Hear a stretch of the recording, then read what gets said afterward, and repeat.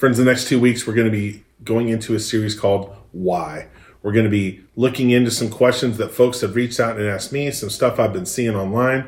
I view it as part of my job to serve you up some good theology during this quarantine season. I got to tell you, I think it's an important time to be looking inward and asking these really important questions. Like, why does God allow suffering? Where is God when we suffer? So I'm really interested in digging into these and discovering some hope together. I also got to tell you, I can't preach about Corona every week for the rest of my life. So we're going to hit it hard for 2 weeks. Put on your big boy, big girl pants, and let's do this together. Let's ask some hard questions, and then we'll see how we're doing on the other side. Sound good? One of my all-time favorite memories is when my son got his first bike. He was about 3 or 4, and he'd been wanting one for a little while, and he also really liked Spider-Man, still does. And so he said, all right, let's go look for a bike. So we went to a thrift store, and wouldn't you know, lo and behold, there it was, a Spider-Man children's bike. I'm going to be totally honest. In that moment, my son was so happy, so overjoyed. The bike was perfect. It was Spider-Man, mint condition. I felt like it was divine providence. I hope that doesn't sound corny to say. I really did feel like God had placed that bike in that store for us. I mean, it was also 50% off. So I got an amazing Spider-Man bike for like $23. It was awesome. Again, one of my favorite days ever. Now here's the deal. Providence means what God has provided. On a broader level, providence means the way God interacts with the world. So here's the tricky part. If God can provide my family with a Spider-Man bike at 50% off, how about a vaccine for this disease? I mean, it seems pretty trivial in comparison, doesn't it?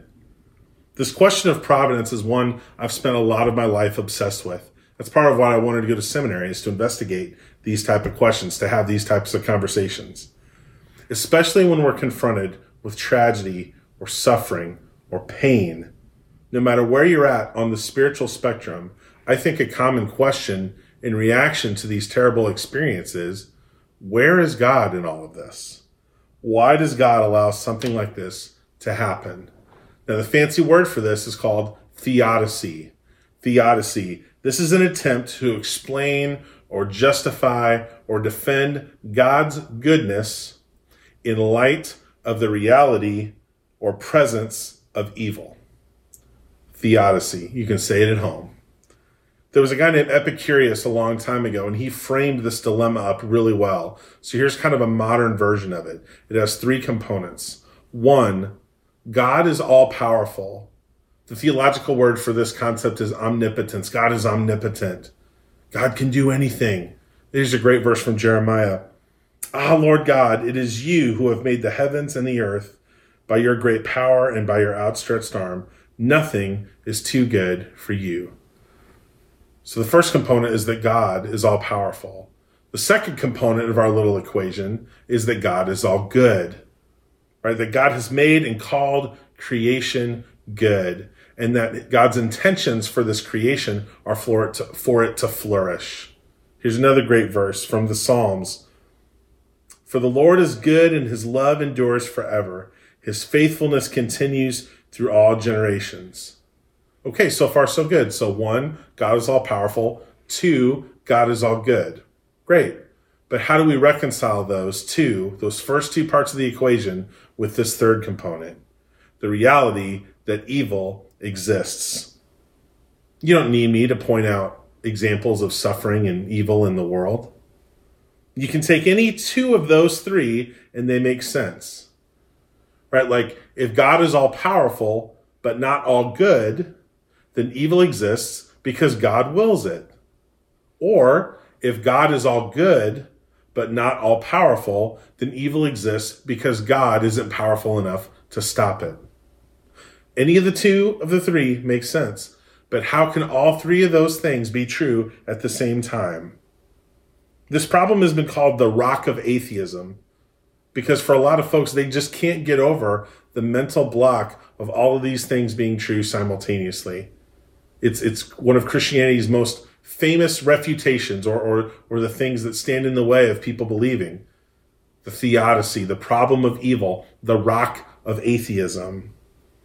People can't believe a God who is all good and powerful would also allow evil to exist. Now, even if you've been a Christian for a long time, you've probably encountered this dilemma on a couple levels. When we think about why God allows suffering, that kind of, in my mind, has sort of two levels to it. There's an experiential level and there's an intellectual level. Like, all of us have suffered hardship. All of us have had bad things happen to us. All of us have experienced pain. And so when that happens, and that looks a wide variety of ways, we think, well, gosh, how could God let this happen? Like, to me, personally, in my experience. Right? On the other hand, you've undoubtedly seen situations in the world that strike you as a bit unfair, or somehow you can't balance out why bad things happen to good people, or the opposite. The Bible puts it this way: it's hard to see the wicked prosper. So when we can't make sense of why some people get better and some don't, why some people who are leading selfless, amazing lives for the good of others suffer greatly, while other folks who are only worried about themselves seem to be getting ahead in life, it's hard for us to wrap our minds around. Why do some prayers go unanswered? It's hard to make sense of this disparity on an intellectual level. So let's define suffering or evil as any force or occurrence that is in opposition to God's goodwill for creation. That's how we'll define evil or suffering. Now, there are two categories that help us kind of understand very broadly the different types of suffering or evil. The first is moral evil, and this is pain and suffering done willfully by human agents with intent to harm. Moral evil is why my wife as a teacher and all of our school-age children have to do active shooter training. It's the worst day of the year for me. I cry annually on that day. I don't think it's a bad idea for them to do it. I regret that it's necessary. Gets me fired up every time. So you don't need me to sit here and explain to you a bunch of examples of moral evil, because I think a lot of us can understand this pretty easily. Oh, okay. Moral evil is when someone uses their free will, their agency, or their ability to take actions and have those actions have consequences. Someone misuses their free will to make harmful, evil choices in opposition to God's goodwill for their free will. In other words, we understand moral evil because we can make sense of people. Their choices may not make sense to us, but we can intellectually understand the logic of what's happening. Someone made an evil choice, and there are consequences to that. So moral evil, we experience a lot, we see it a lot, and we can also, in my view, more easily understand it. More on that in a second. What's more challenging to me is trying to understand natural evil, which we can define as when no human agent can be the cause. So while humans can be involved to some degree in natural disasters, examples of natural evil would be like a lightning strike that takes someone's life, or a hurricane, or a tornado, something that's otherwise destructive. Right? We're in the middle of experiencing natural evil right now with this pandemic, this disease. And again, I'm not going to get into the origins of it. That's not my job. I don't know enough about that. But we're experiencing a natural evil in this pandemic that's unlike anything I've experienced in my lifetime. So the way Christians have tried to solve this theodicy, this problem with reconciling those three components, God is all powerful, God is all good, and evil exists, is to answer the question, why does God allow suffering? And the way Christians have responded to this question goes back to the type of world that God created. So in our scripture today, we're going to look at Genesis. We're going to go all the way back to the beginning. That's what Genesis means, beginning. We read of how God authors creation and calls it good. that God sets up a perfect creation and places Adam and Eve in the center of a garden. And this is essentially the only rule. This is from Genesis chapter 2, verses 15 through 17. The Lord God took the man and put him in the Garden of Eden to till it and keep it. And the Lord God commanded the man, "You may freely eat of every tree in the garden, but of the tree of the knowledge of good and evil you shall not eat, for in the day that you eat of it you shall die." Earlier, God had also placed the tree of life in the garden and makes this one prohibition. You can eat from all the other trees except this one, the one we just read about that was described. Just not the tree of the knowledge of good and evil. Now, for most of my life, I didn't really know what that phrase meant. I thought it sounded kind of scary. No one really explained it to me. This phrase, good and evil, occurs in the same sense a couple different times in the Old Testament. Very shortly after the passage we read in Genesis 3, and then later in Genesis chapter 24. Then in the book of Deuteronomy and 1 Kings 2 different times. And consistently, this is what it means: to formulate and articulate a judicial decision. So interpreted this way, the tree of the knowledge of good and evil represents people having the power to decide for themselves what is good, what is in their best interests, and what is not. In a word, free will.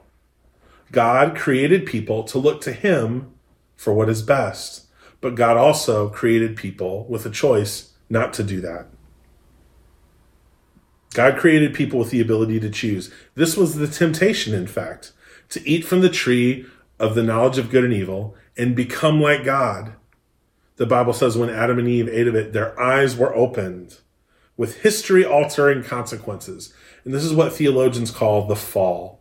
We see a good description about the fall, the consequences of Adam and Eve's free will and the choice they made in Genesis chapter 3. Because you listened to your wife and ate from the fruit, the tree which I commanded you, you must not eat from it. Cursed is the ground because of you. Through painful toil, you will eat food from it all the days of your life. It will produce thorns and thistles for you, and you will eat the plants of the field. By the sweat of your brow, you will eat your food until you return to the ground, since from it you were taken. For dust you are, and to dust you will return. So the fall had biological and ecological consequences. God set up a world where people were truly free to make their own choice, because true love requires a true choice. One of the blessings of quarantine is my son, we've been able to have him experience for the first time what it's like to binge watch a TV show. Oh yeah, that's where we're at. So this week, in the past week, we've knocked out like 8 episodes of Lego Masters. Now, if you haven't seen it, you should. Lego Masters is a reality show competition where these different teams of people come and build amazing Legos. Oh, excuse me, Lego. It's only singular, you know. One of the couples on there, on this Lego Masters show, is, let's say, unbalanced. And I said to Sarah the other night, Sarah, I think I understand now how people feel when they look at me and you and go, what's going on there? The amazing thing about being married to Sarah is that nobody forced her to. It was her choice, and she continues to choose to stay. Love isn't love if you don't have a choice, right? And it's the same with God. God ordered creation in such a way that we have the choice to not love God. We can listen to God's will and perfect instruction for our lives, or we can choose our own way. God created the world good, but part of that goodness was the possibilities and the consequences of people choosing something other than God's best. God thought the good of free will was worth the potential for us to choose evil instead. Now, for me, I can accept moral evil much easier than natural evil. It makes sense to me that some folks would choose evil and inflict pain and suffering. I could even identify with that, having made a long list of bad choices throughout my life. But pandemics? tornadoes in Texas simultaneously during a pandemic. I don't get it, man. I don't get it. Now, historically, folks have responded to this tension in different ways. It comes down to whether, as a person of faith, you want to emphasize God's sovereignty or God's inscrutability or mystery. If you emphasize God's sovereignty, then you're more likely to believe that God causes these events, that these events of natural evil are part of God's will. Since, as we read in Lamentations, is it not from the mouth of the Most High that both calamities and good things come? Now, other folks, like myself, would have a hard time worshiping a God who would intentionally inflict COVID-19 upon their children. We would lock a human parent up if they did that. So again, folks feel differently about this. And again, I could be wrong, but the other side of the coin here is the emphasis upon God's mystery and embracing the concept that while God doesn't cause these things, God allows natural evil for certain reasons that we cannot, as finite humans, understand on this side of eternity. I love this verse from Isaiah 40. The Lord is the everlasting God, the creator of all the earth. He never grows weak or weary. No one can measure the depths of his understanding. So given all the tension I've laid out, how do we answer the question, why does God allow suffering?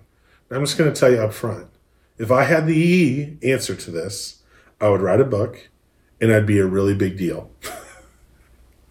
Right? I don't think there's a simple answer. People have been wrestling with this concept since forever. This is one of the main ideas of the book of Job, the relationship between God and sovereignty and suffering. One of the interesting points about Job is that some biblical scholars believe that it was the first biblical book written down. Here's an excellent example from chapter 30. This is what Job says. I cry out to you, God, but you do not answer. I stand up, but you merely look at me.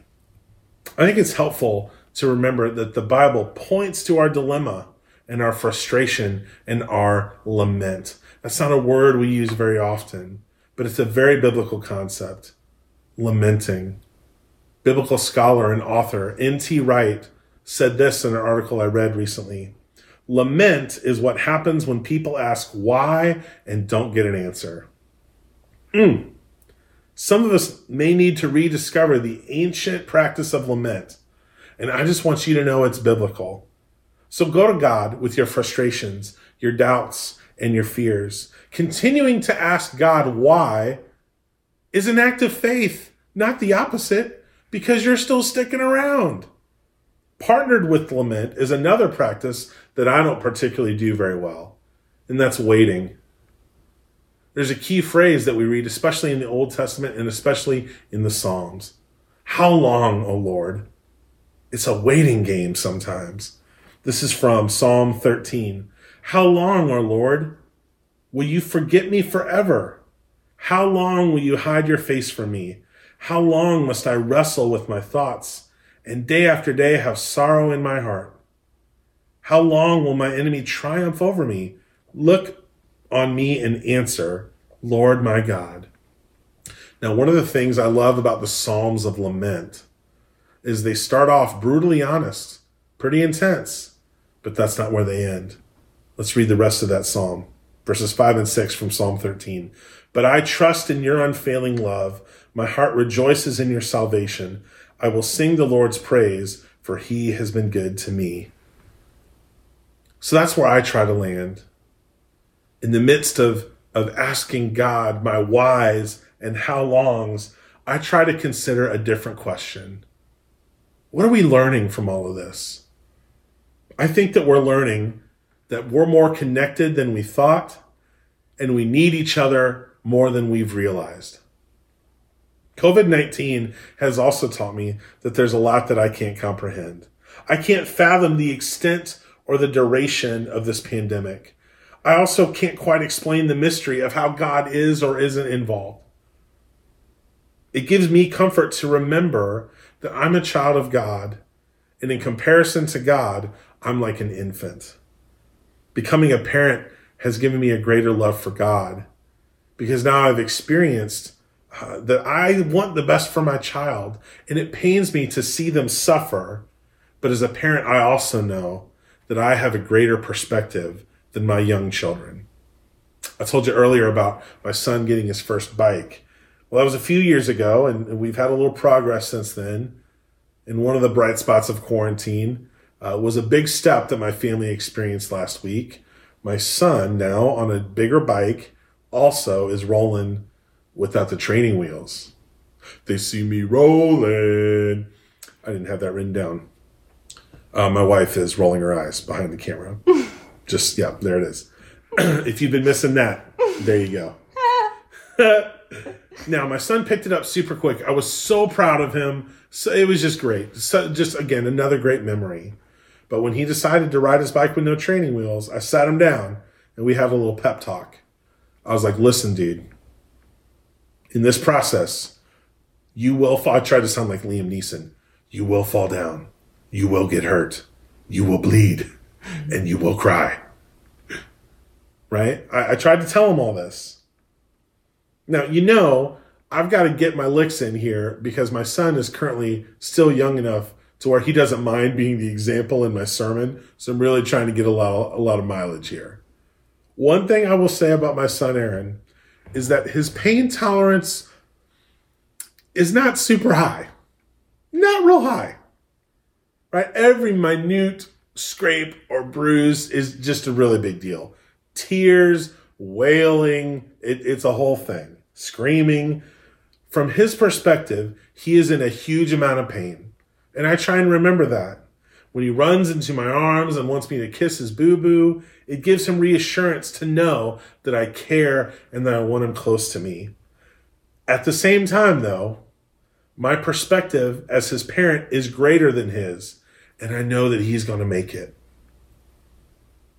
I choose to believe, friends, and trust that God is so powerful and so good that whatever is beyond this life will make all of this pain that we experience seem like a skin knee. I love these words from 1 Corinthians chapter 2. No eye has seen, no ear has heard, and no mind has imagined what God has prepared for those who love him. So friends, keep asking why. Keep asking how long. And in the meantime, let's trust in the power and the goodness of God. With his help, friends, we'll get through this together. And everybody said, amen.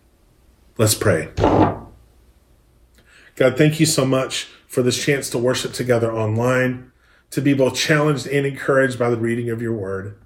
God, help us to bring to you our honest questions, our doubts, our frustrations, our lament, our cries of why and how long. And in this moment, God, meet us with the reassurance that you are powerful and you are good. Help us keep our eyes not on things temporal, but on what is eternal. And keep alive in us the hope that we celebrated last week on Easter, and that we cannot possibly fathom just how powerful and how good you are and what awaits those who love you. In the meantime, God, keep us safe. We lift all these things up in your precious Son's name. And everybody said, amen.